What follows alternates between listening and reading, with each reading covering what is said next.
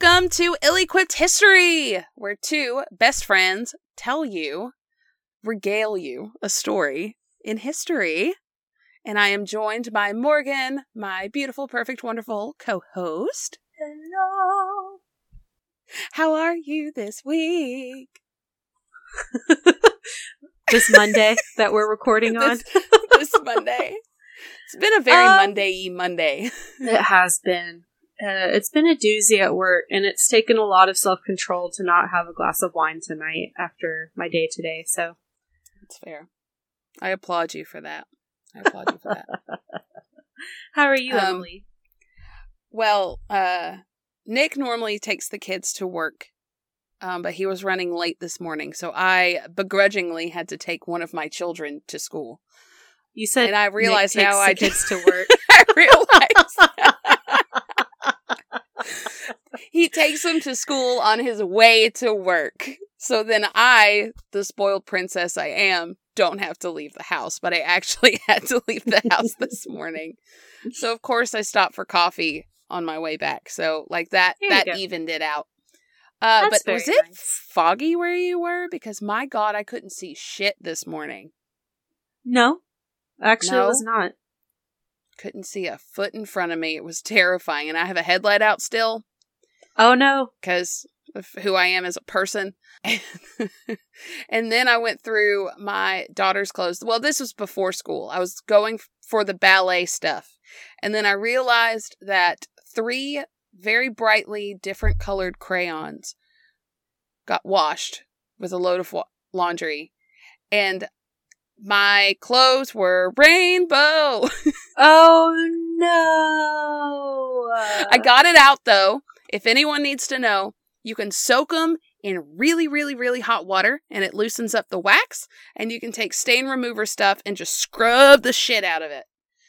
But it was like half a load of laundry I had to do that with. So that was... Oh my goodness. Yeah. But I saved the ballet outfit. I'm very proud of Thank you. Good job. Thank you. Mom supreme. There's my Emily's tip of the day. Hot water. Right. Some elbow grease. Okay. Well, let's get into this. Let's do it. Let's get right into it. Let's do it. We won't bore them with 15 minutes of us chatting this time. We're trying to be better, you guys. We are. I promise. Okay.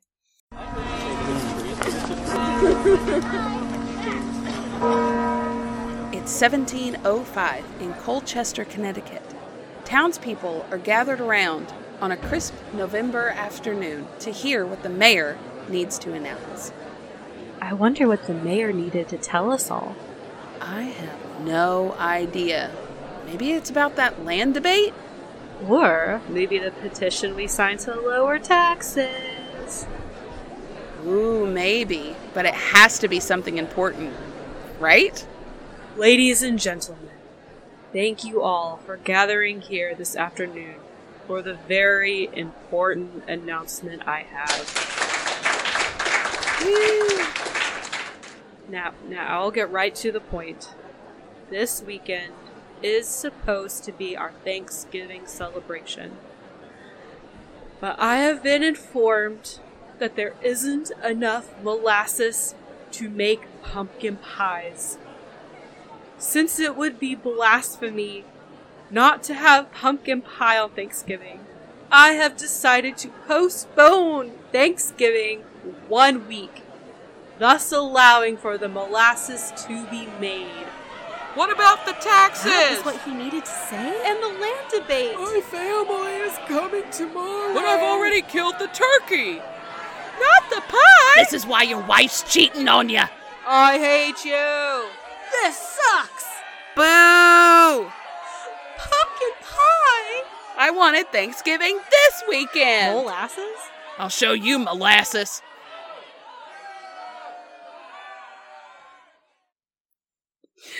Thank you for that heartfelt speech, Morgan. As the You're mayor. welcome. Mayor Morgan. I followed the notes and direction I was given. I am an actress. It's called art. Odd. Odd. Okay, have you ever heard of that story, Morgan, just out of curiosity? No, I have not. It is one of the little fun facts, and I'll go ahead and tell you, because that's basically the whole story. I took very much creative liberty on this story, because the only fact I found about it, and it's basically a legend, is that in Colchester in 1705, they had a molasses shortage, so they postponed Thanksgiving to give themselves enough time to make pumpkin pies. And Pumpkin on a pie is very personal important. note, I support this because I love the shit out of some pumpkin pie. Me too. Pumpkin pie is one of my favorite things about Thanksgiving and Christmas. Mine too. Just the holidays. Okay. I love pumpkin pie. What is the pumpkin pie to whipped cream ratio that you do?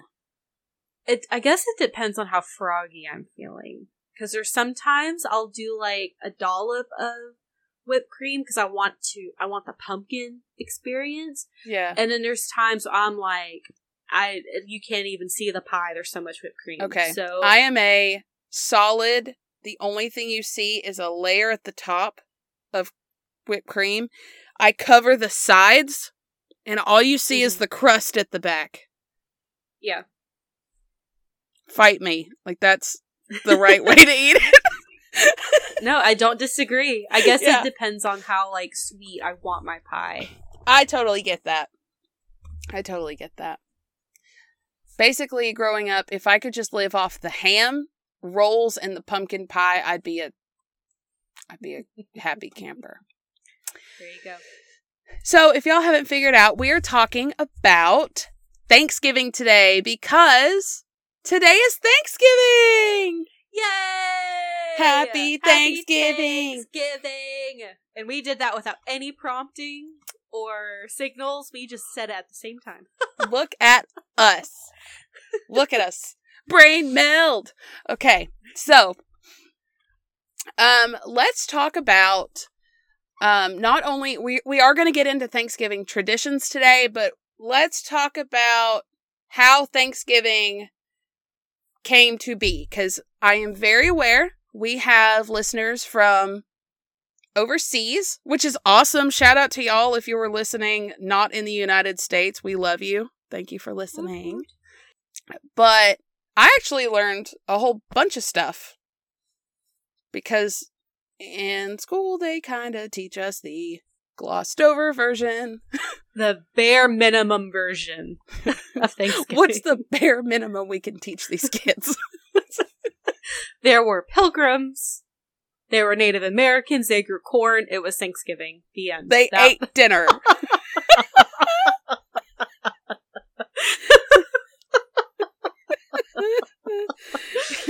And, of course, it looks like the Thanksgiving that we would have. So we would have these little coloring sheets that had pilgrims and Native Americans on it with like slices of pumpkin pie. That wasn't a thing. Don't forget the cornucopia. And the cornucopia. Why? I never found a single thing about a damn cornucopia in any of this research. I don't know. Okay, so let's talk about the first Thanksgiving. Now, we are talking about, again, Native Americans, settlers coming over from Europe, and I know I'm going to say this a million times every time it comes up. We don't want to gloss over the fact of the horrendous way that natives were treated during that time. This one instance actually is one of those where everything was actually peaceful. So I feel like it was kind of cherry picked, if you know what I'm talking about. Yeah. And turned into this whole thing, which then turned into us being taught that, you know, the natives willingly gave up their land, which is 100% not true. So just know that this, from what I have researched, this was actually a peaceful time between the two. So just saying that out loud. Okay. We acknowledge you. Yeah. So the first Thanksgiving, after spending the rest of the winter on the ships, the Pilgrims from, oh gosh, I guess it was the Mayflower. Right? It was the Mayflower. I forgot to write that down, but it's the Mayflower. The Pilgrims went to land in the spring to settle into what they called the New World. I came across two different theories as to how the first contact from the natives with this specific group of people happened. So, the first theory is that 90-ish of the native Wampanoag people showed up at the Pilgrim's Gate after they built their buildings and such. And over the next few days, they interacted with the 50 or so colonists and without incident, so they became friendly that way. Theory 2 is that after the Pilgrims established their little land, an English-speaking member of the Abenaki tribe came and spoke with them. Several days later, Squanto, we all know Squanto. Was that Squanto? Yeah, that's Squanto. A member of the Patuxet tribe came back with the first visitor and taught the Pilgrims how to survive and cultivate the land and really helped them because literally half of the Pilgrims died on the voyage or over the winter. So there were only about 50 left. And it was at this first harvest meal that they invited the leader of the Wampanoag tribe, Chief Massasoit. Either way, doesn't really matter which way it happened. When the harvest came that fall, they all celebrated together. And this is the kind of how we view the first Thanksgiving. So it actually kind of happened over a few days. And it was in 1621. And so the natives contributed venison and had also showed them how to, fish, get eels, shellfish, stews and vegetables. And they were said to even bring beer to the feast. Ooh. I wrote, so the whole damn meal? Like they brought the whole thing? Yeah, right. And since Plymouth had very few buildings, everyone ate outside on the ground, barrels, plates in their laps, kind of a thing. So it was kind of very relaxed. Definitely not the image that we were taught in school. Apparently, the men shot guns, ran races, and drank liquor. That sounds about right. Yeah. Yeah. And apparently they could barely understand. My Thanksgivings have always gone. I mean, yeah. We don't run, though. Maybe run to the table for seconds, but, yeah. But they could barely understand each other, so I'm sure that was an interesting dinner. And this meal sealed a treaty that would last until King Philip's War in 1675. So they had over so that's like 50 years right? of peace between the two. And then I wrote, that's amazing. Yeah. Then I wrote, good example of how one person's actions can fuck it up for everyone. Could they not? Ain't that the truth? I did not look up exactly what King Philip's War is, but I'm putting pieces together. It happened around the same time as the Jacobite rebellion. It always comes back to the Jacobites apparently, and it was just a bunch of bullshit in Europe and succession and blah blah blah. Oh, lovely. Love that. Anyway. Okay. Yeah. So, how did this translate into the Thanksgiving that we know? The colonists used to hold several Thanksgivings to celebrate God's blessings, such as military victories, ends of drought, good harvests, stuff like that. I didn't know that either. I thought it was once a year. No, they would hold several throughout the year anytime something good happened. So in 1777, the U.S. Continental Congress proclaimed a national Thanksgiving upon enacting the Constitution. It's that's only a year after independence. Yep. So, and in celebration for the victory over the British at the Battle of Saratoga. So after 1798, the Congress left the declaration to the states, so it just really let them choose what day they saw fit to do it. So they could be months away from each other. It was mostly because some objected to the government's involvement in observance that had very high religious roots to it. Mm-hmm. Makes sense. Makes sense, yeah. And some also felt that, and especially the native people, that the celebration masks the true history of oppression and bloodshed that actually occurred. And like I said earlier, it does feel like that this one moment was like kind of cherry picked to be like, everything was fine. Look at this poster child of an event. And we at least recognize that it's not like that. Yeah, it was one little area at one little point in time when you consider everywhere and every other time. Yeah. In U.S. history. So, big shock. The Southerners were slow to adapt the New England custom. I wrote, big shock, we're stubborn. Those damn Yankees. Damn, we don't want to do no damn Thanksgiving. And others took offense that the day was being used for partisan parades and speeches. So apparently, I guess politicians would get together and do speeches and stuff, and they're like, this is not what it's supposed to be. Why are you doing this? That kind of like, they want the separation of church and state at this time, and that's not really what's going on. Exactly. So, a unified national Thanksgiving date didn't become official until the Northerners held the majority in the federal government. And Sarah Josephina Hale, who is a magazine editor, believed that the national Thanksgiving would help unite a country that was on the brink of the Civil War. And she started to handwrite to all these politicians, and finally won the favor of Abraham Lincoln. And Sarah Josephina Hale, you keep her name in your brain, because she did some big things. And you know what one of those big things was? She wrote, Mary Had a Little Lamb.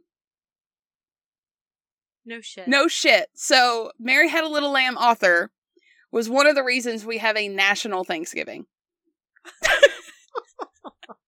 I fucking love history. I do too. What the fuck? I love that. I do too. So, on October 3rd of 1863, Abraham Lincoln proclaimed that the first national Thanksgiving would be held Thursday, November 26th. And that was in the middle of the Civil War. Yep. So, from then on, most presidents proclaimed that Thanksgiving would fall on the last Thursday of November. So I guess it wasn't like set in stone, but it was like observed like that. Thomas Jefferson wouldn't endorse a national mandated holiday like that, since he fiercely believed in separation in church of state. So he was like, we're not having Thanksgiving this year. Unless you want to, that's your choice. But like, I'm not telling you when to do your Thanksgiving kind of a thing. Yeah. I feel like the original founding fathers, like that was a big, like, sticking point for them, the separation of church and state, because like they were trying to distinct themselves from England, which had like God ordained authority of the monarchy and stuff. And they're like, no, we're not about that. We're about the people and the government. Like, religion doesn't really need to be a big part of this. Yeah. So they were like, respectfully, we're going to run the country and y'all do you. Do what you want, as long as it doesn't hurt other people. So, basically, here for it. And in 1939, Franklin D. Roosevelt wanted to extend the Christmas shopping season and boost the economy by pushing Thanksgiving to the third week of November. Only 23 of 48 states complied, and some even compared him to Hitler for his actions against Thanksgiving. What? How dare you move it a week forward? Because they were in the Depression, so his mindset was like, if we move it a week earlier, we'd have a longer Christmas shopping season, and that would boost economy. But people were like, don't fuck with our Thanksgiving, Roosevelt. You Nazi. You Nazi. Essentially. Wow. Mm-hmm. I feel like those things are not equitable. They're not. Just because they're going on at the same time does not mean they're the same thing, okay? No. So, after a joint resolution of Congress, Roosevelt issued a proclamation in 1942 stating that Thanksgiving will always be on the fourth Thursday of November, which is not always the last Thursday. So, right, fourth Thursday of November.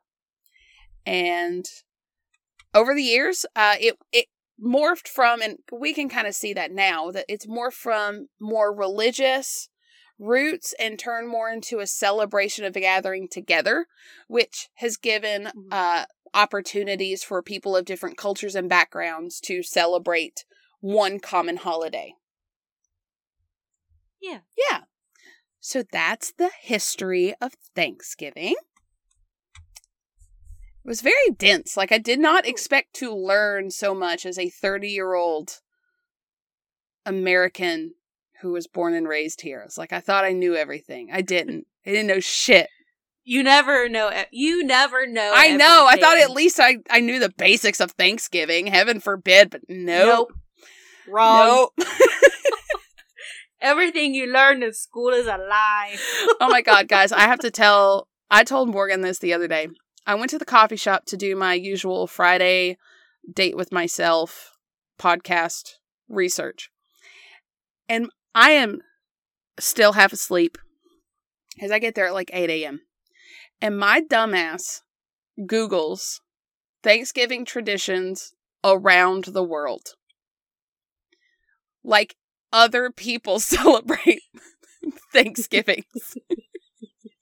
It's strictly a U.S. and Canada thing.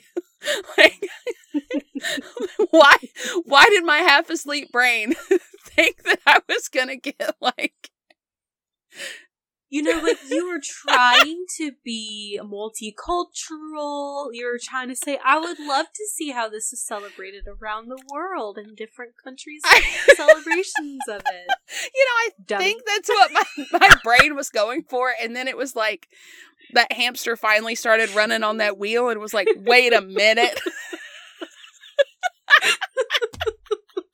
You silly goose. Goober. You're goosing it. I've been goosing too much. Oh, God. Okay. So, I gotta get myself together. Okay. What are some of the things that you think of as far as like Thanksgiving traditions? Morgan. Turkey and pie. Turkey and pie, okay? What other activities, maybe? And Norman Rockwell. Football. Okay. Because there's always a football game. Honestly, like, just hanging out with family. Like, cool. Wherever I had Thanksgiving any given year, it was just like, we're just going to chill with family. There'll be a football game going on in the background, but we would all just kind of be talking. We didn't really have a lot of traditions beyond just eating so much food, honestly. I don't even, the thought of the amount of food that we have every year, staggering. Nick and I eat on the leftovers for days, and so do my brother and his wife and my parents. Like 4 meals split up. Like, it's crazy. Yeah. So you hit my first one, football. So let's talk about how football turns out to be like a Thanksgiving tradition. And it goes back further than you think it does. So, really? Yale versus Princeton was the first football game to be watched on Thanksgiving in 1876. Wow. Yeah. I just said that really weird. I'm sorry. That was very surprising to me. Wait, who is it that says wow? Owen Wilson. Owen Wilson. Wow. Wow. So, thank you for knowing that. I gave you very little to go off of. That was the first one to be watched. Obviously, in 1876, you had to go to the game to watch it. Right. But in 1920, the National Football League was formed. And the Detroit Lions thought that it would boost the game's popularity if they played on Thanksgiving Day. They played the Bears that year, and the Bears, the defending back-to-back world champions, beat the Lions 19-16 in front of 26,000 fans at the University of Detroit Stadium in November 29th, 1934. So it took a couple of years, but they finally put it together. Nice. They were the first to keep the yearly tradition, and to this day, the Detroit Lions play every year on Thanksgiving. The Detroit Lions have played on Thanksgiving every year since then, except for years between 1939 and 1944 due to World War II. They weren't playing. And makes sense. They had bigger fish to fry, honestly. Like World War II. Kind of like World War II or something. I know. So in 1966, the NFL decided that the Dallas Cowboys was another team that would play every year on Thanksgiving. And the first year they played, they beat the Cleveland Browns 26-14. They have played every year on Thanksgiving since, except for 1975 and 1977. Is that because of Vietnam? No, actually. In those 2 years, the NFL wanted to see if the St. Louis Cardinals could be more popular by hosting the Thanksgiving Day slot, but St. Louis lost both years. And the NFL was like, come on now, you gotta be better than that. So they gave it back to the Cowboys permanently. Also, I'm an idiot because Vietnam was not in the late 70s. Please disregard my dumb comment. Wait, what years was Vietnam? The 60s? Like 69 and 70? Oh. We're going to Google it now. I'm really bad with remembering specific years. I am too. Oh, it was a lot longer than I thought. Let's see. United States and the Vietnam War. We stopped being involved in it in 1973. Oh, well, you weren't too far off. And we entered in 1969. Okay. Okay. So. Yeah, you weren't too far off. You're only 2 years off on that first one. Anyway, give yourself some credit. You remembered that. Look at you. Kiss my brain. Yep. It's doing better than mine. So in 2006, the NFL added a third game with no specific host team to play every year. So let's look at the win-loss, and I'm guessing tie records? They didn't specify, but they gave 3 numbers, and one of them looks like tie. So the Detroit Lions have won 37, lost 43, tied twice. And they're going to have the biggest number because they've been doing it the longest. And these are just Thanksgiving game stats. Yeah. And this is according to, I think it was to 2022. So last year, obviously. Okay. Thanksgiving hasn't fucking happened yet. Why am I like this?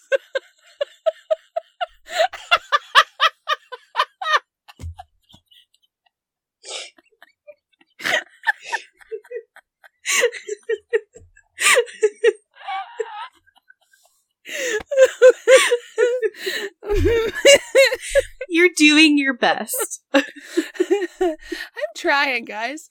Okay, so the Dallas Cowboys, they've won 31, lost 22, tied 1.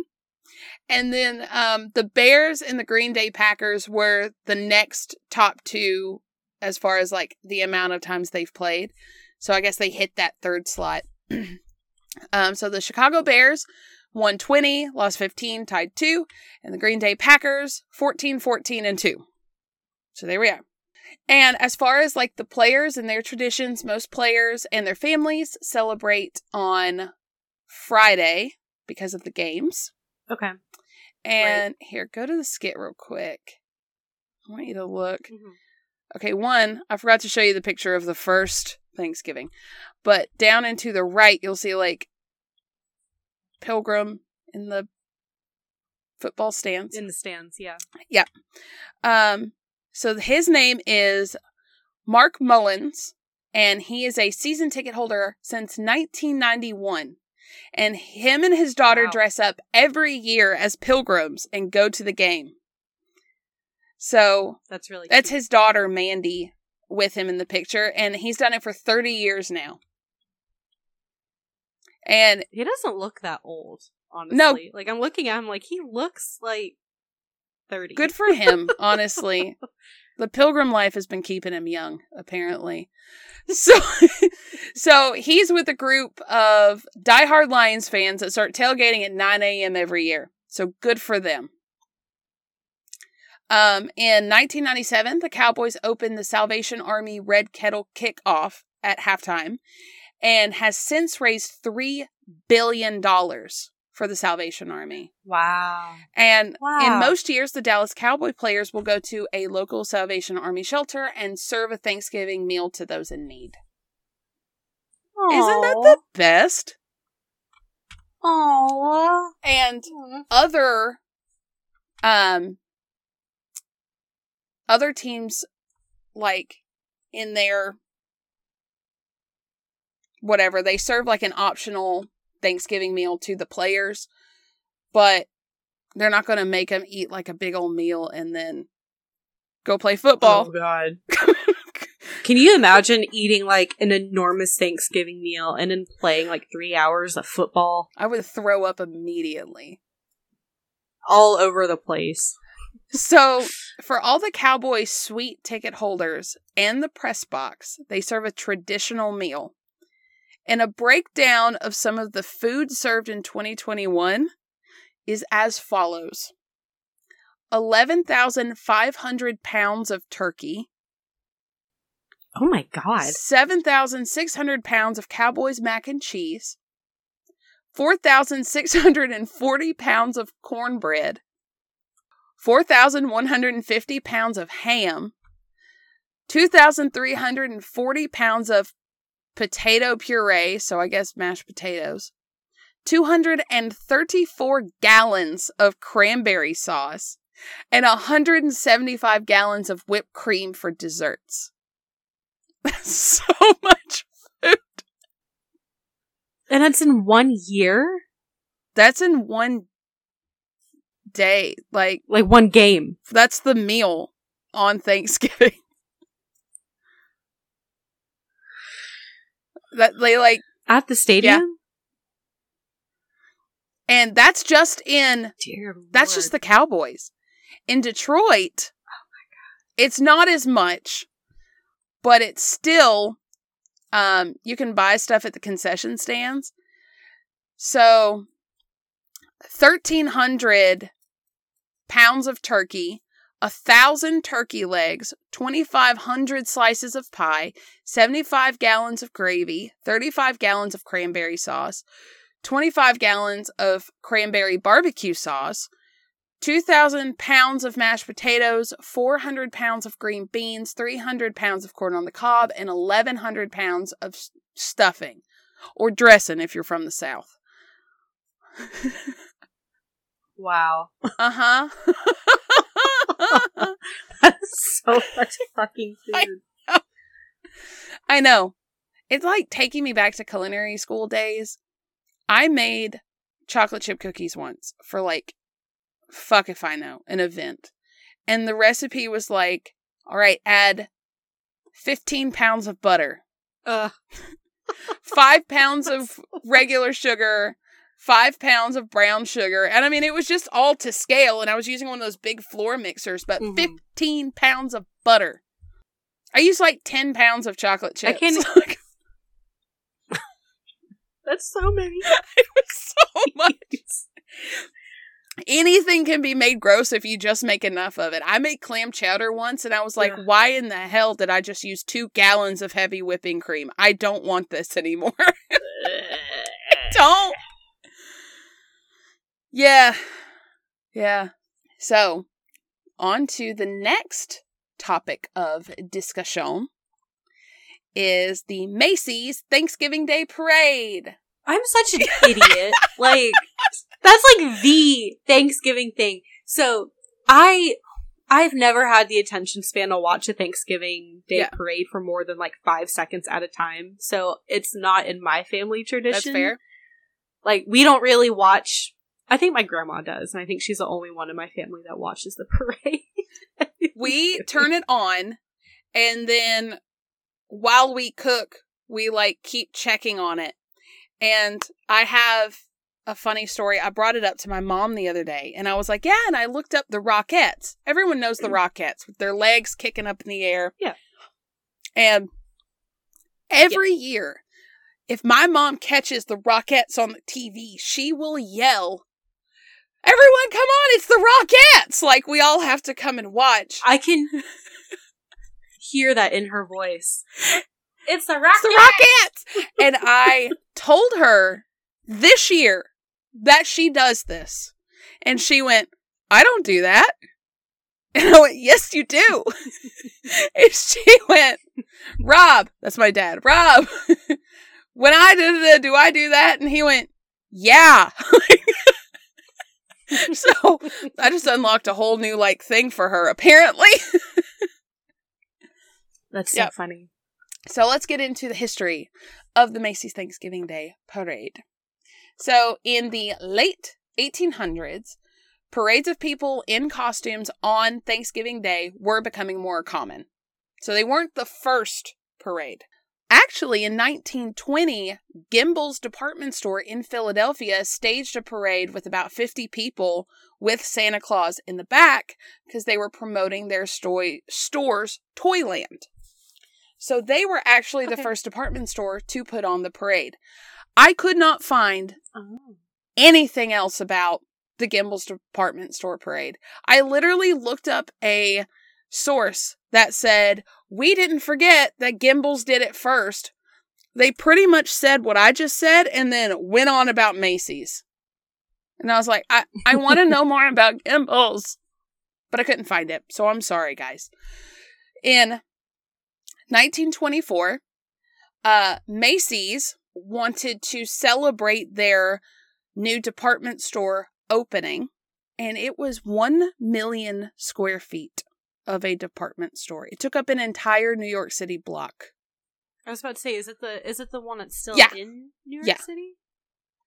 Big as shit. It's very big. So, it was originally branded as a Christmas parade, because they wanted to bring in that Christmas holiday shopping, but it soon changed to a Thanksgiving parade. It was always on Thanksgiving.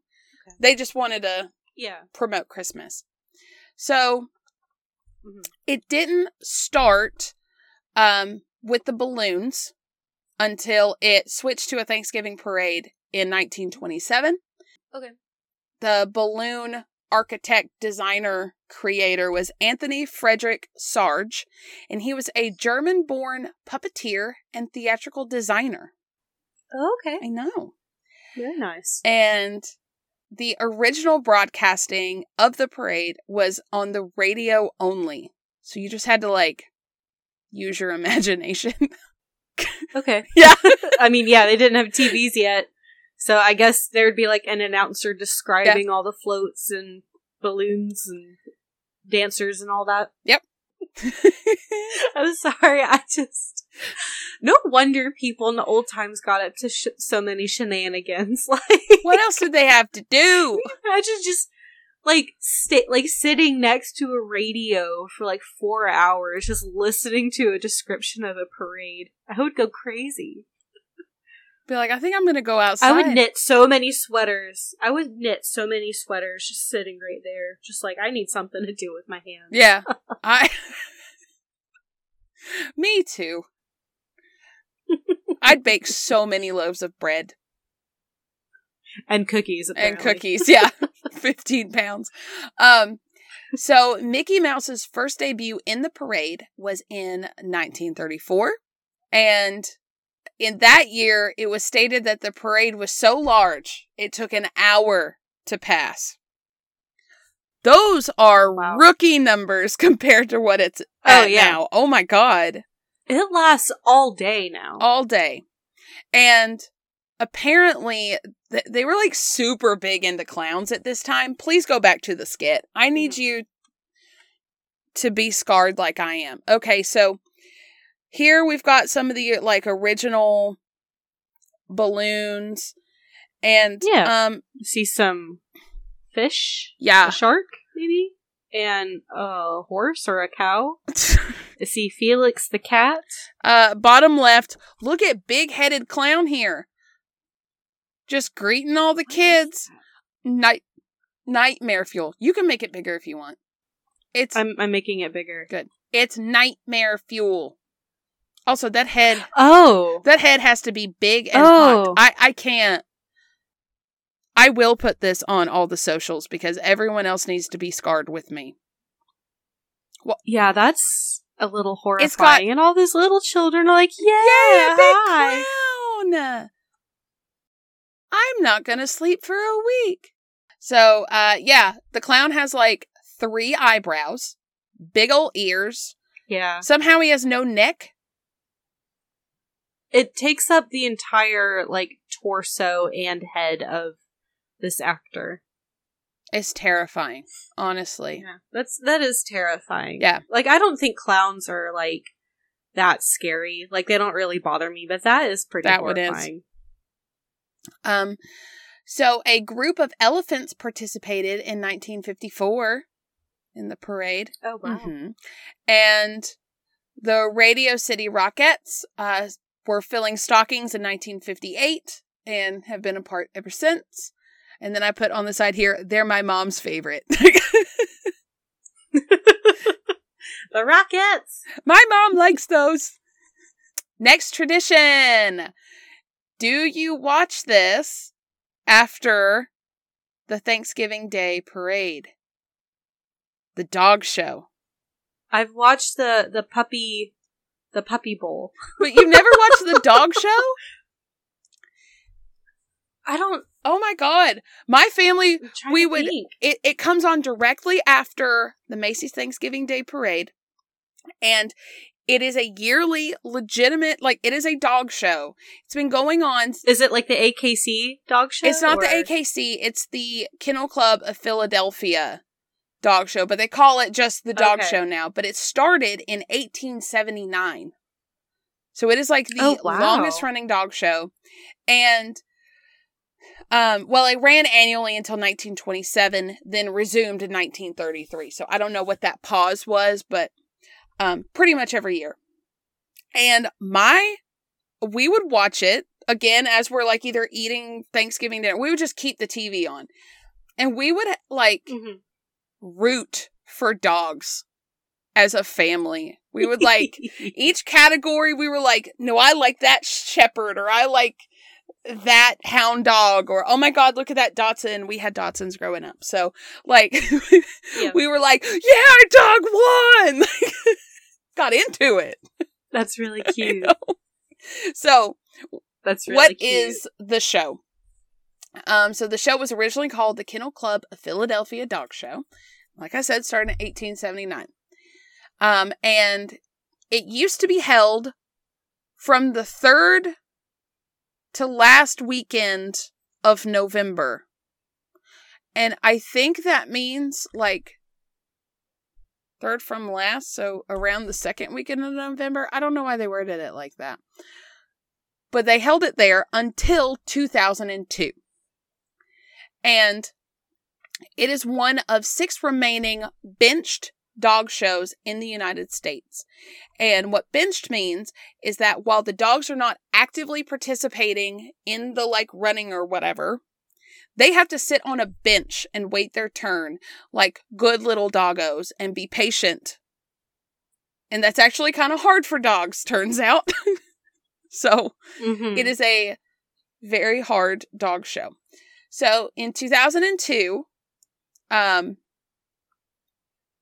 NBC began airing the dog show. And it's one of 3 major dog shows in the nation, including the AKC National Championship and the Westminster Dog Show. Okay. And the first dog to win 2 consecutive Best in Show awards in the show's history was GCH Foxcliffe Clare Randall Fraser, a Scottish deerhound. And she won. What an amazing name. You wait, I have a link, and we're going to go through some names. Okay. But first, why is the show on Thanksgiving? Why did they move it? So, did you ever watch this movie? So, the introduction of the TV viewing of the dog show stemmed from the 2000 film Best in Show. Did you ever watch that movie? I was obsessed with it as a kid. It was a movie about dog shows. I can't believe there's a movie that you have seen and I have not. People, write this down. Record this, and I guess we are recording this in history, but yes. So, NBC lost its rights to air Thanksgiving football 4 years prior to that. So I guess what would that be, 1998? And they were having a hard time figuring out how to fill that time slot. And they had been airing the movie It's a Wonderful Life. Have you seen that one? I have not seen it. I haven't. I've heard a lot about it, but I've never seen it. My dad's favorite. But the movie wasn't really doing well in that time slot. It is kind of in the middle of the day. So, don't know. So, NBC Sports' John Miller suggested that the dog show would be a good fit for the time slot because the family atmosphere of the holiday and then pets being considered part of the family for most. Plus, they would have like some camaraderie for the breeds that they own. So you best bet my family was rooting for the Dachshunds when we saw a Dachshund. And a hound dog because we had Jack. But in the weekly skit at the top of the pictures, it says, "Click me for some fun dog names." Yes. I need you to click it. Okay. And scroll down to the chart. First off, Gustavus Brady. Read some of your favorites out loud.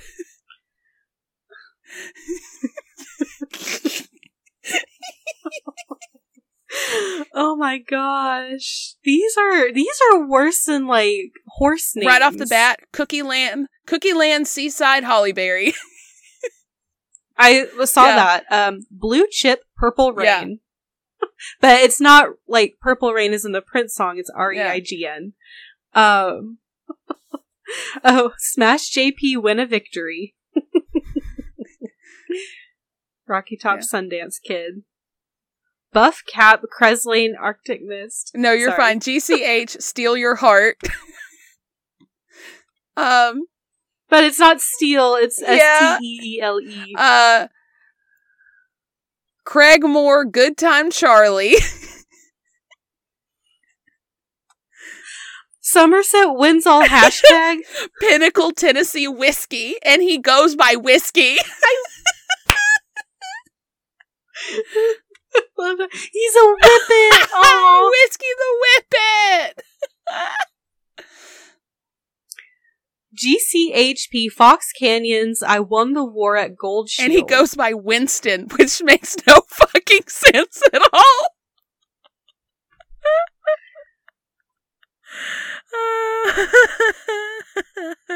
Wind and Tide, Mr. Sandman. These are hilarious. Oh my god, seriously.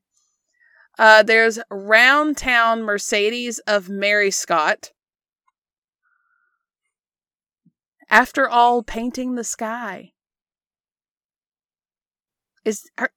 Diamond Gold Majesu Pisco Bulls. And he goes by Thor.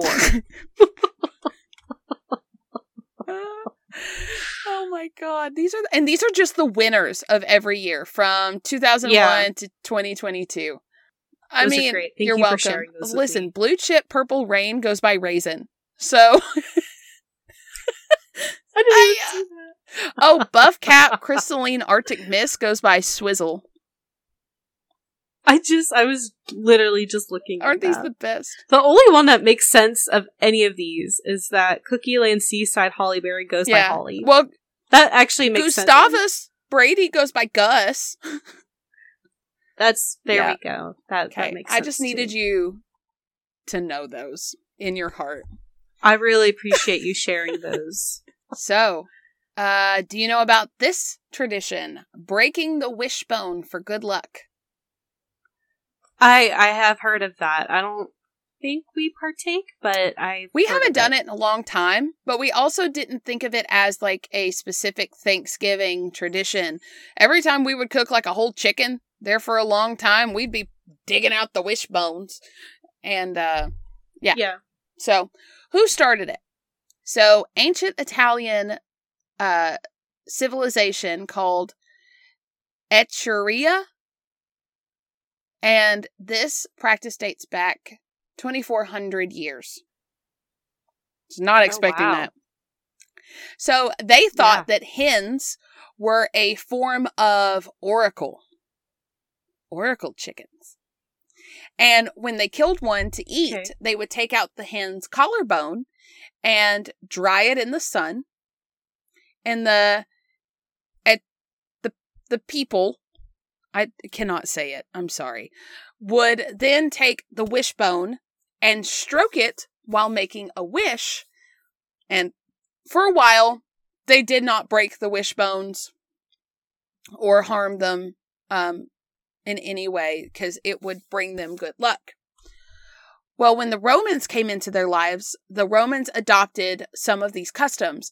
And according to some writings, they had started to break the bones so they could pretty much share the wealth of the magic within the bones, kind of spread out the bones.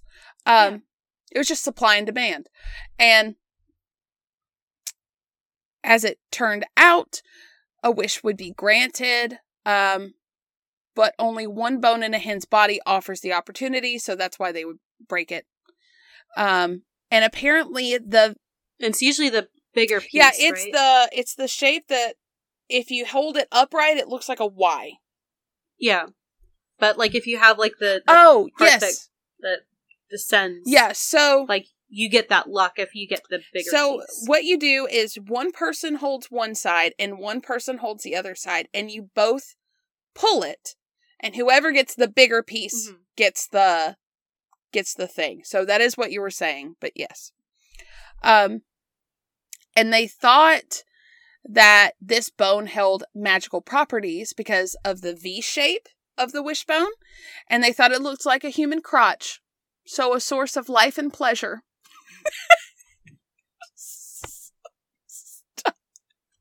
I broke Morgan. Oh my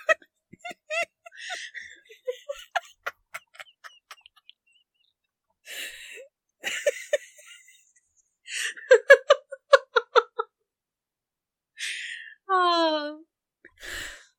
It's all about the genitals. It's always about the genitals. Man.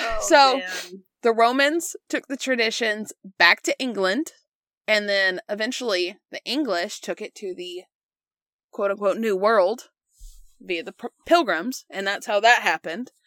And then eventually the tradition started becoming associated with Thanksgiving because it's just poultry. So, there we go. Yeah. So there's that one. That was a short and sweet one. Now next, the meal. Or as my brother would call it, National Casserole Day.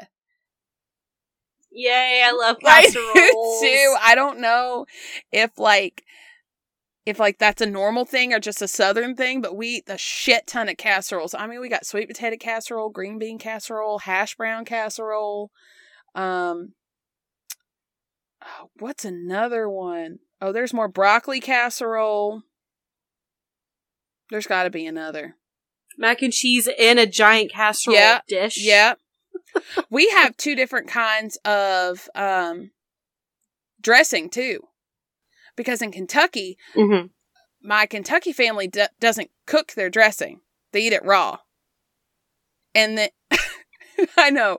I didn't know that was like not a thing until, I don't know. And then my Tennessee family cooks it. So we serve two. And I'm not going to lie, I like them both. So, so let's start off with turkey. We're not going to hit everything because we can't. So why do we eat turkey? Apparently there was just a shit ton of them. Estimating 10 million were in North America during the European contact.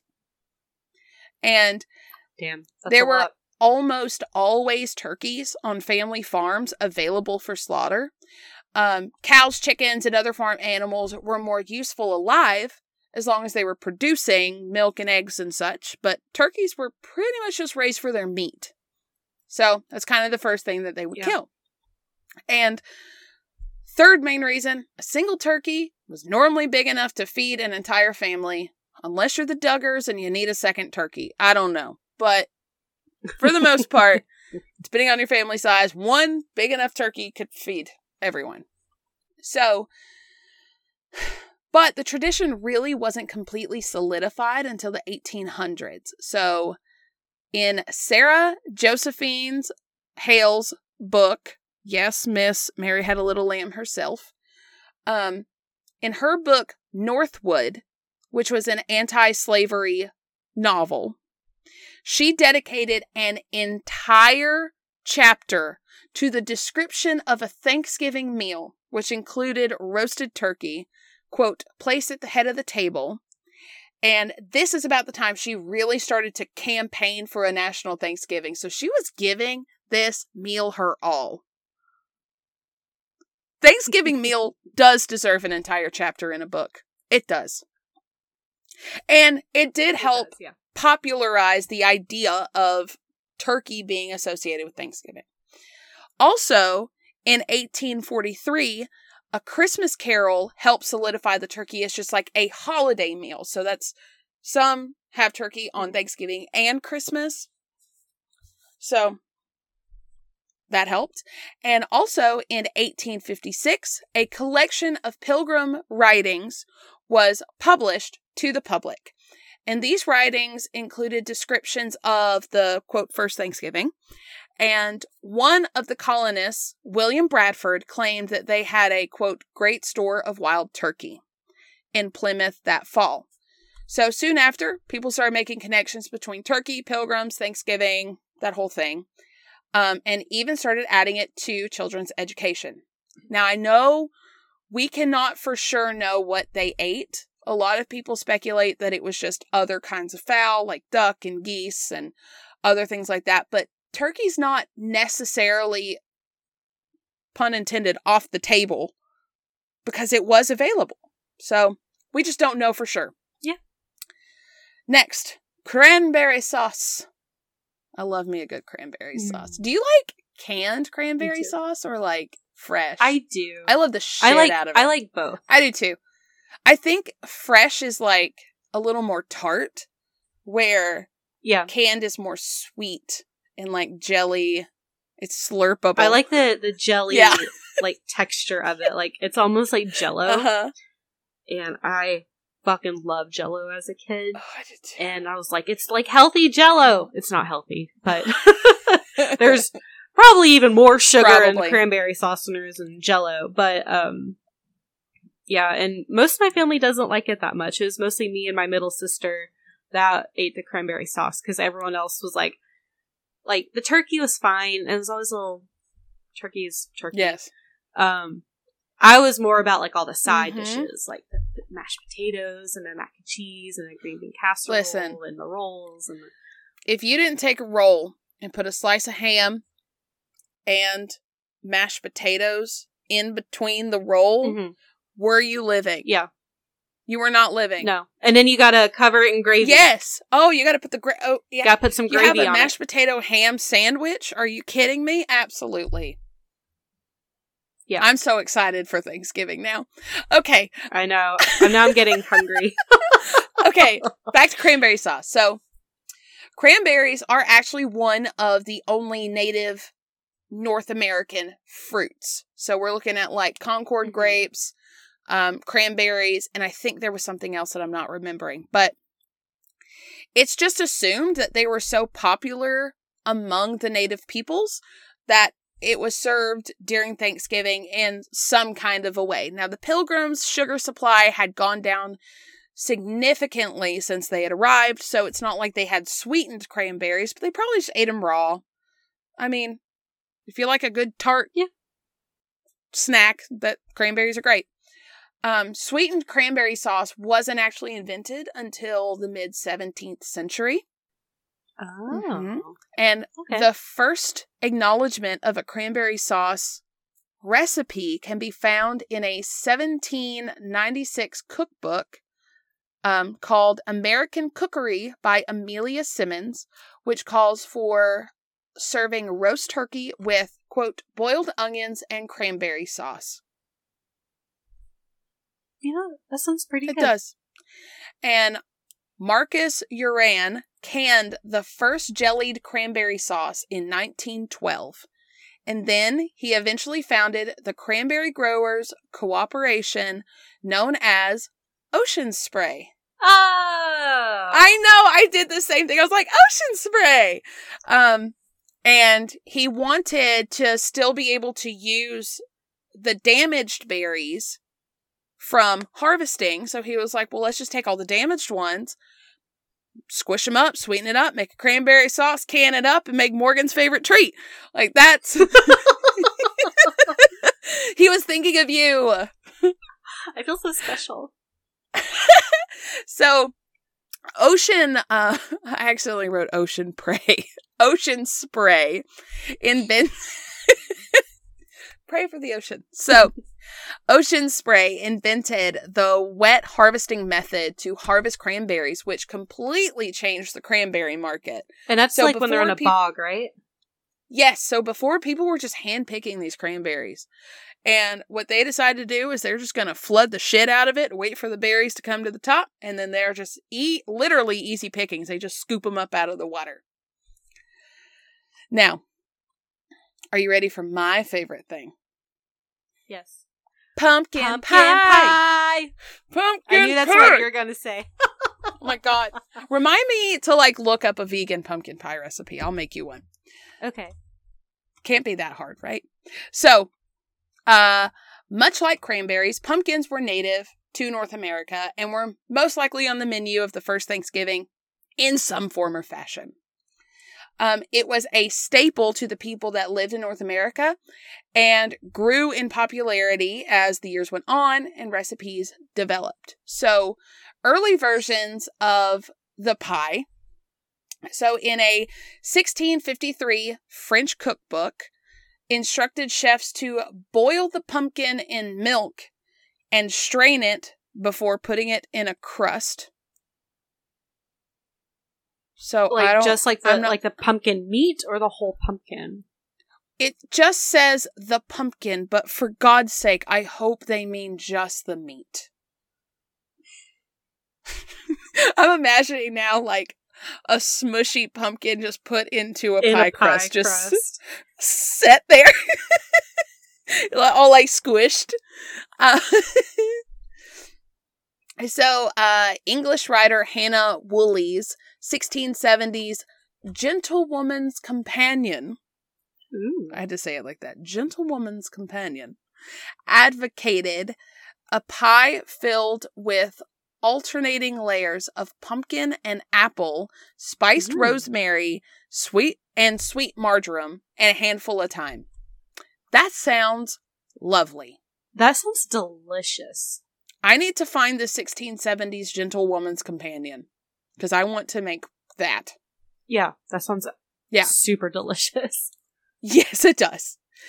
So, an early New England recipe involved filling a hollowed-out pumpkin with spiced, sweetened milk and just cooking it directly on the fire. I don't hate that. No, I don't either. I mean, it's basically its own pot. Yeah. Yeah. And Amelia Simmons whom we saw in the 1796 American Cookery with the turkey and cranberry sauce. She contained 2 pumpkin pie recipes, and one of those is very similar to today's custard version of a pumpkin pie. Okay. And that was very revolutionary for a lot of people. Now, what I wasn't expecting was that in the 19th century, pumpkin pie held political significance on the topic of slavery. How? Many of the abolitionists were from New England, and I don't know if they maybe just saw the pie as like freedom, kind of like the idea of like apple pie. I don't know. But they kept mentioning it in novels and poems and broadsides, and they kept bringing it up when talking about slavery. So it just kind of turned into like a symbol, kind of. And once again, Sarah Josephine Hale mentioned the pie in Northwood, probably in that chapter, which she stated, yet the pumpkin pie occupied the most distinguished niche. So it was like a big part of the whatever is happening. Mm-hmm. In 1842, Lydia Maria Child wrote her famous poem about a New England Thanksgiving that began over the river and through the wood and ended with a shout, "Hurrah for the pumpkin pie." And I too say hurrah for the pumpkin pie. Hurrah! Hurrah! So after the war, the Union started sharing their Thanksgiving traditions with the South, and therefore spreading pumpkin pie all over the country. Hooray! But again, hurrah! But the Southerners, again, like I said, very reluctant, and they were like, "We don't want your pie, you Northerners who are against this war," or against slavery or whatever. Yeah, it was a thing. I don't really know how to articulate it, but like somehow it was a thing.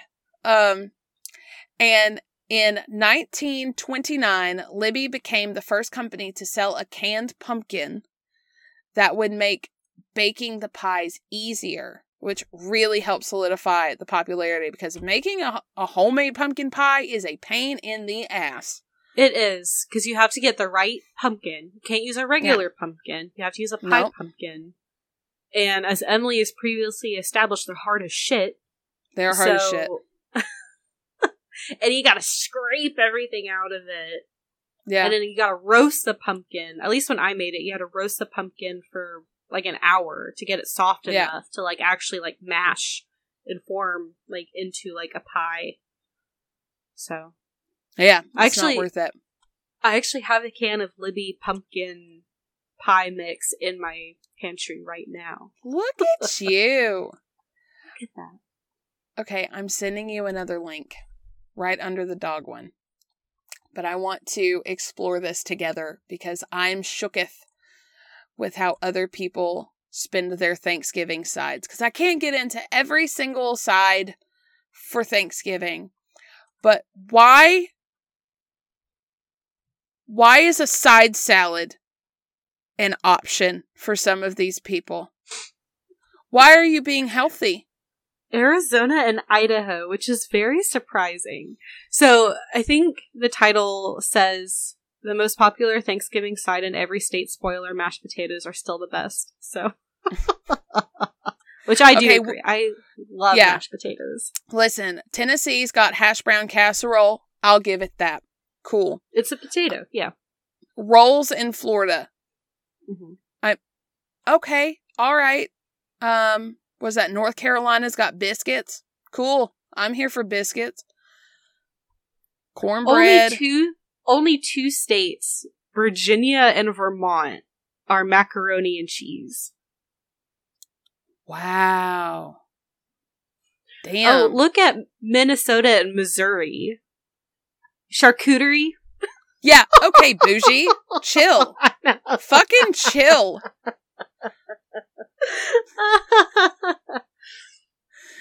No, oh, Michigan's rolls too.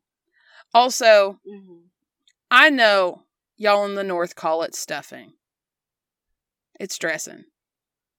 Down here. Don't ask me why. Louisiana, it's cornbread dressing. Okay, see, I don't... Yeah, it's see the difference there? It's dressing. I don't know what else. I don't know why. Oh, we got Rhode Island is glazed carrots. Okay. I don't like cooked carrots. So, something my grandma used to make every Thanksgiving, she always makes the sweet potatoes with marshmallows. We had that. I never had it with marshmallows. She would, like, make it, and I think there was, like, a little bit of pineapple in the sweet potatoes. And she would put marshmallows all along the top of it and bake it, so they got all, like, melty. Yeah. So good. See, we do brown sugar, like, crumble on the top. That sounds brown really sugar good. cinnamon crumble. It's delicious. But yeah, we got Texas's creamed corn. So we can't go through all of them, but I'm just offended by the side salads, honestly. It doesn't make any sense. No. Thanksgiving is not the time for vegetables except for potatoes and green bean casserole. Those are the only two acceptable vegetables. Yeah. Georgia and South Carolina's got some collard greens, and I can throw down on some damn collard greens. I love collard greens. Yeah, Nick doesn't like... You either like them or you hate them. They're fine. My family is not Southern. That's fair. I was raised in the South, but my family is not Southern. So we have some of those more northern traditions. Yeah. Like, I grew up calling it stuffing, not dressing, because my family is from New York and Florida. Oh no, so. My parents are from Tennessee and Kentucky. And Nick's mom was born in Tennessee, but her mom was from California, and then Nick's dad is from New Hampshire. So I've got two different kinds of Thanksgivings going on. There's over here. Yeah, those are very different. Yeah. So we're done with food, but we do have a few more things. Not a lot. Turkey trots. The good old marathon runners. Yep. Yeah. It ain't me. We actually did one last year. Did you? Yeah. It was for a fundraiser. Oh, I'm sure. I've got my trophy right here.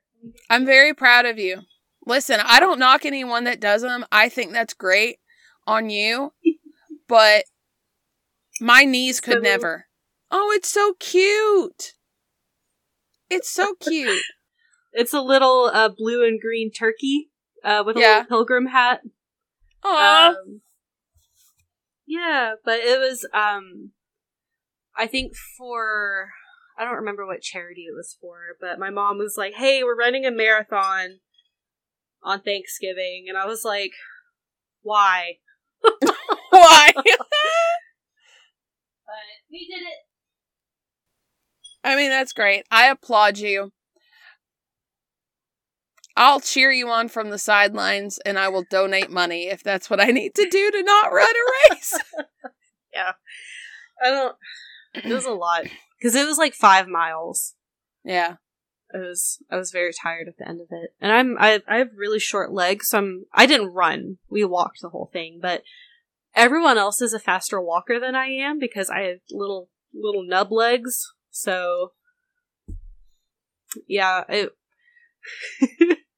was like power walking while everyone else like leisurely strolling along, and I'm like, that's wait up, you guys. Legitimately me trying to keep up with Nick in a grocery store. I can't. I'm like, babe, where are you going so fast? Why? What's your hurry? Yeah, seriously, the bread will be there. Okay, so did you know the first organized run on Thanksgiving was in Buffalo, New York in 1896. Wow. Wow. And was hosted by the local YMCA and is still hosted by the local YMCA. Very cool. It was an 8K cross-country race, so that's 5 miles. It had only 6 participants in the first one. Oh. And only 4 of them made it to the finish line. Was it another 1904 Olympics? No, but I did put that quote, they never would have survived the 1904 Olympics, is what I wrote.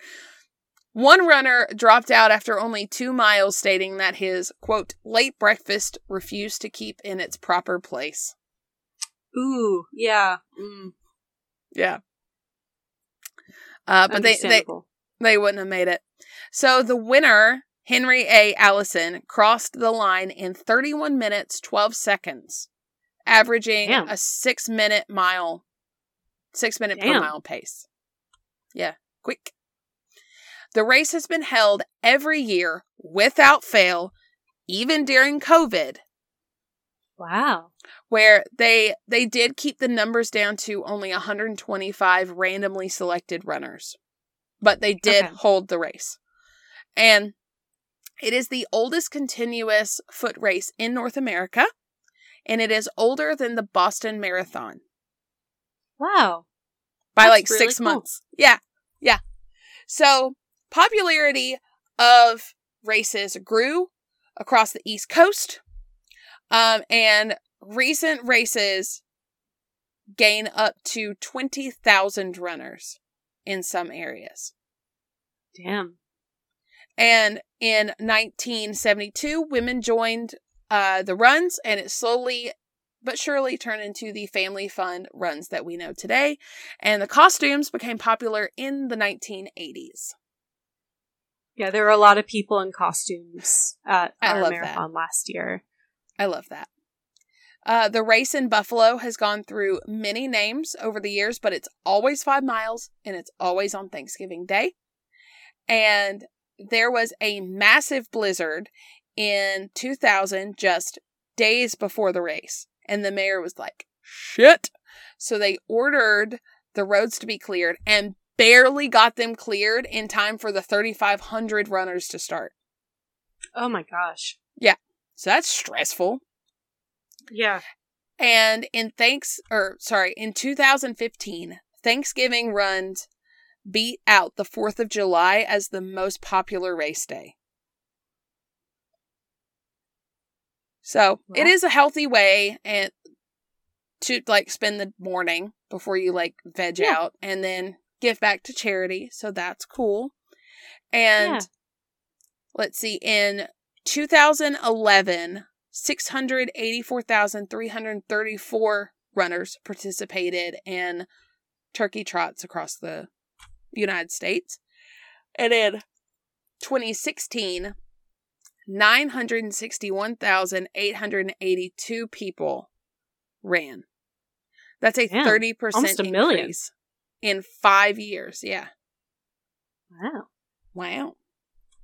Okay. So I would be remiss in my job if I did not say anything about the Thanksgiving in Canada.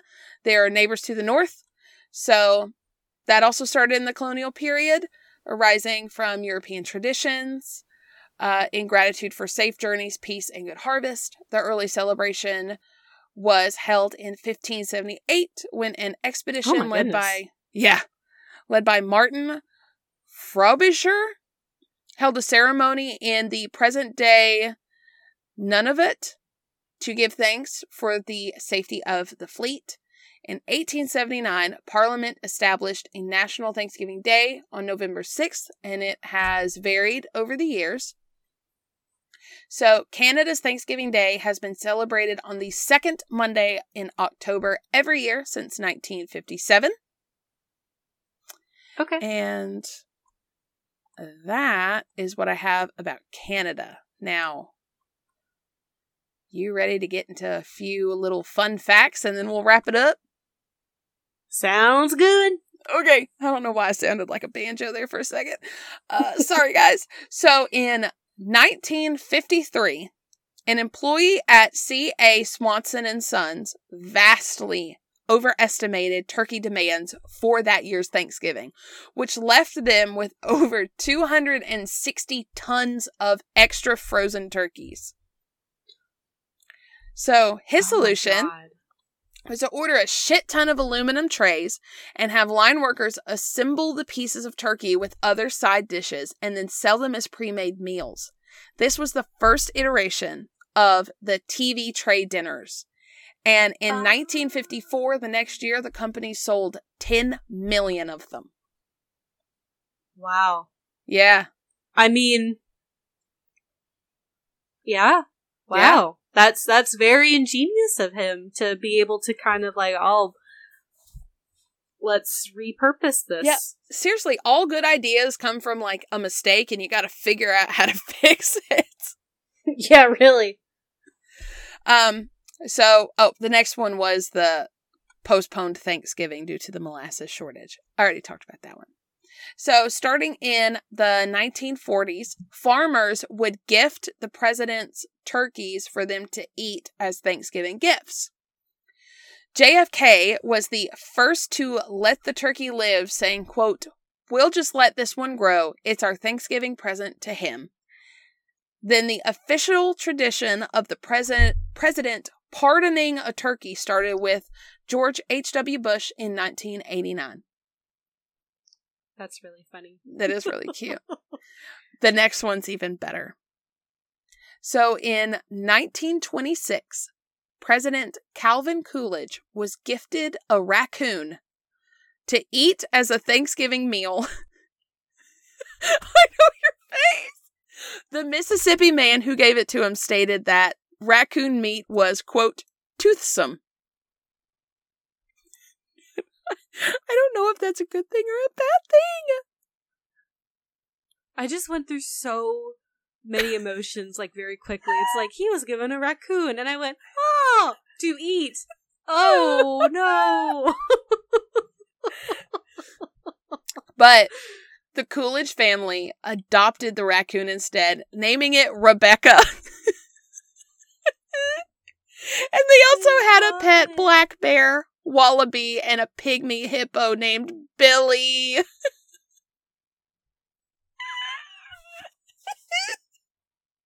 That's nice. I That's know. really nice. I did come across First Lady Coolidge holding this big fat raccoon named Rebecca, and it was the cutest thing, and I hate that I didn't put it on there. It was cute. Rebecca the raccoon. Rebecca. So, the Jacksonville Jaguars are the only team to never have played on Thanksgiving. Oh, wow. Okay. Yeah. And most touchdowns in a single Thanksgiving game was held by Bob, is it Grease? In 1977, and Peyton Manning in 2004, with 6 touchdowns in a single game each. Peyton! Let's go, Manning! That's my boy. So, anyway. Thanksgiving causes more sewer issues than any other holiday, and it's not what you think. All the massive shits people are taking after consuming 5,000 calories in an hour. It's because homeowners wait till the day after the holidays, so like their busiest day of the year is the day after Thanksgiving, but apparently it's from the turkey grease and stuff that gets poured down drains. Oh. But I went straight to the dumps too. The emergency shits these people are taking after consuming 4 days worth of meat. In 2 hours. You know what? That does make sense, because a lot of people don't know, like, they don't know that. You don't put oil down a grease trap. Please. Or down a drain. PSA. If you have grease or oil, pour it literally anywhere but down your drain. I mean, put it in a cup and like scrape into the trash can when it cools down. Or or your southern mamaw will tell you put the bacon grease into a jar and then use it for other things later, or literally anything. That is a good way to ruin your pipes. Please don't do that. Grease does not go down drains. Grease goes into the wood line in your backyard or in your trash can. Yeah. Okay, there's my PSA. Also, be wary of your massive dumps later. Do a courtesy flush a few times. Your family will thank you. Yes, for sure. We don't need no clogged toilets on Thanksgiving. Nope. So Butterball Hotline answers around 100,000 calls a year. So if you have a question about how to cook your turkey, you can call the Butterball Hotline and they will walk you through the process. Butterball has a hotline. Yeah. And I That's incredible. I don't have the number, but I'm sure you can just Google it. Yeah. There you go. Also, don't deep fry frozen turkeys. No, God. It will explode. Hot and cold, you gotta have room temp turkey. Put it in slow, away from your body. Please. Do not deep fry frozen turkeys. It will explode. And you will get hot oil all over your skin. Also, when you put the room temp turkey in the oil, it will make the oil temp go down. Do not crank that bitch up to get it back hot. It will come back. Leave it be. You don't want burnt turkey, and no one likes to taste the burnt oil. Leave her alone. Ugh, no. Leave her alone. Let her eat. Okay. Or just use an oven and just cook it for like 8 hours. Literally, Google it and follow the directions specifically. If it's online, if it's a recipe online and it has good reviews and good stars, they know what they're talking about. Okay? Good reviews, good stars. And a lot of reviews too. I'll get off my soapbox. Anyway, so Americans She knows her turkey. I know my turkey. So Americans consume 46 million turkeys on Thanksgiving. Aw. I know, it's such a sad statistic. Aw. I know. All the Sorry. But here's a happy one. Well, it's interesting. Only male turkeys gobble. I didn't know that. I didn't either. And one last little fun fact. The guy that wrote Jingle Bells, it was originally published in 1857, and it was published with the intention of it being a Thanksgiving song, not a Christmas song. If you think about it, it has nothing to do with Christmas. It's just like a wintry kind of feel. Yeah. And I mean, up north, they start having snow in like November. Yeah. A lot of the time. So it makes sense. Yeah. Yeah. Which hurts to think about. It was like 80 degrees 2 days ago. Welcome to the South. Yeah.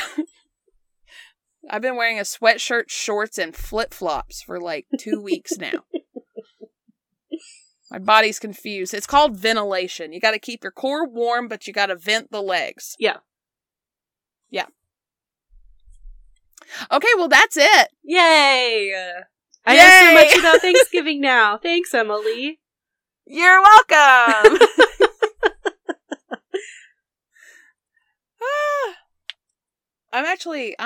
We got through that faster than I thought we would, so go us. Yeah, it was an hour and 35 minutes. There was 12 pages of notes about Thanksgiving. Well, you know what? We're all a little smarter, and we can all appreciate Thanksgiving a little more now. Yep, and we all know not to pour grease down their drains and not to deep fry frozen turkeys. Also, PSA, if your turkey is frozen, put that bitch in the fridge like 3 days before you need it, okay? Yep. Those suckers take a long time to cook. We should put on social media on like Monday evening of Thanksgiving week, be like, Just a reminder, put your turkeys out. Thaw them. Thaw them. Do you know how many times my mom has, like, forgotten to thaw the turkey and ends up putting the whole thing in, like, hot water, which is safe to do within certain time parameters. Yeah. But then, like, continuously runs, like, hot water over it until it, like, thaws out enough to cook it. Bless Yeah. your mom. Bless my mom. I love her. I do too. She's pretty great. She's probably not listening to this on Thanksgiving, but she does listen to them all. Hi, and Mom it turns Michelle. out, hi, Mom. Turns out I never told her the St. Augustine story, so she kind of found out through the podcast. She was so mad. What do you mean you never told me that you saw a ghost man? Like, I don't know. I just guess I never told you. Okay, well, I guess I should tell y'all about our socials. Yeah. That's next, right? Yeah. TikTok, Facebook group and page now. Oh. And yeah, I forgot to tell you that, didn't I? I made a page.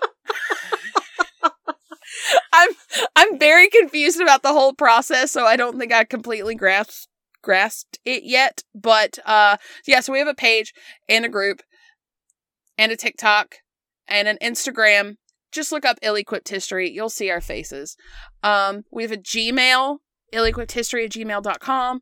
Email us with suggestions or comments. We have a Patreon, and you get bonus content every month for $5 and a sticker. So that's awesome. We don't have any new subscribers yet, so we have no one else to shout out. Yeah, subscribe. It's just $5. And for the this bonus last content. one was, yeah, it's for the bonus content. The last bonus content was so unhinged. It's almost like 2 hours of just our mania. Yeah. So we are going to play a quick little clip from this month's bonus episode, so y'all know what kind of fuckery you're getting into. But here it is. She got propositioned for feet pics on Instagram or something, and it's the most hilarious thing to me because of the three of us, she has the most busted feet. And she had like half a toenail at the time. She did it, right? She did. She got like $150. Man, you know what? If people like that kind of shit, I am in the wrong business. Yeah. She ended up having to block him though because it got really weird very quickly, which, yeah, duh. Yeah. Weirdos are gonna weirdo. Do they have like a OnlyFans, but it's like only feet, and then no one has to see my face? I'm sure. It can be conceptualized. It exists. True. That's true. Wasn't that unhinged? Don't you want to hear more of it? It gets worse from there. So,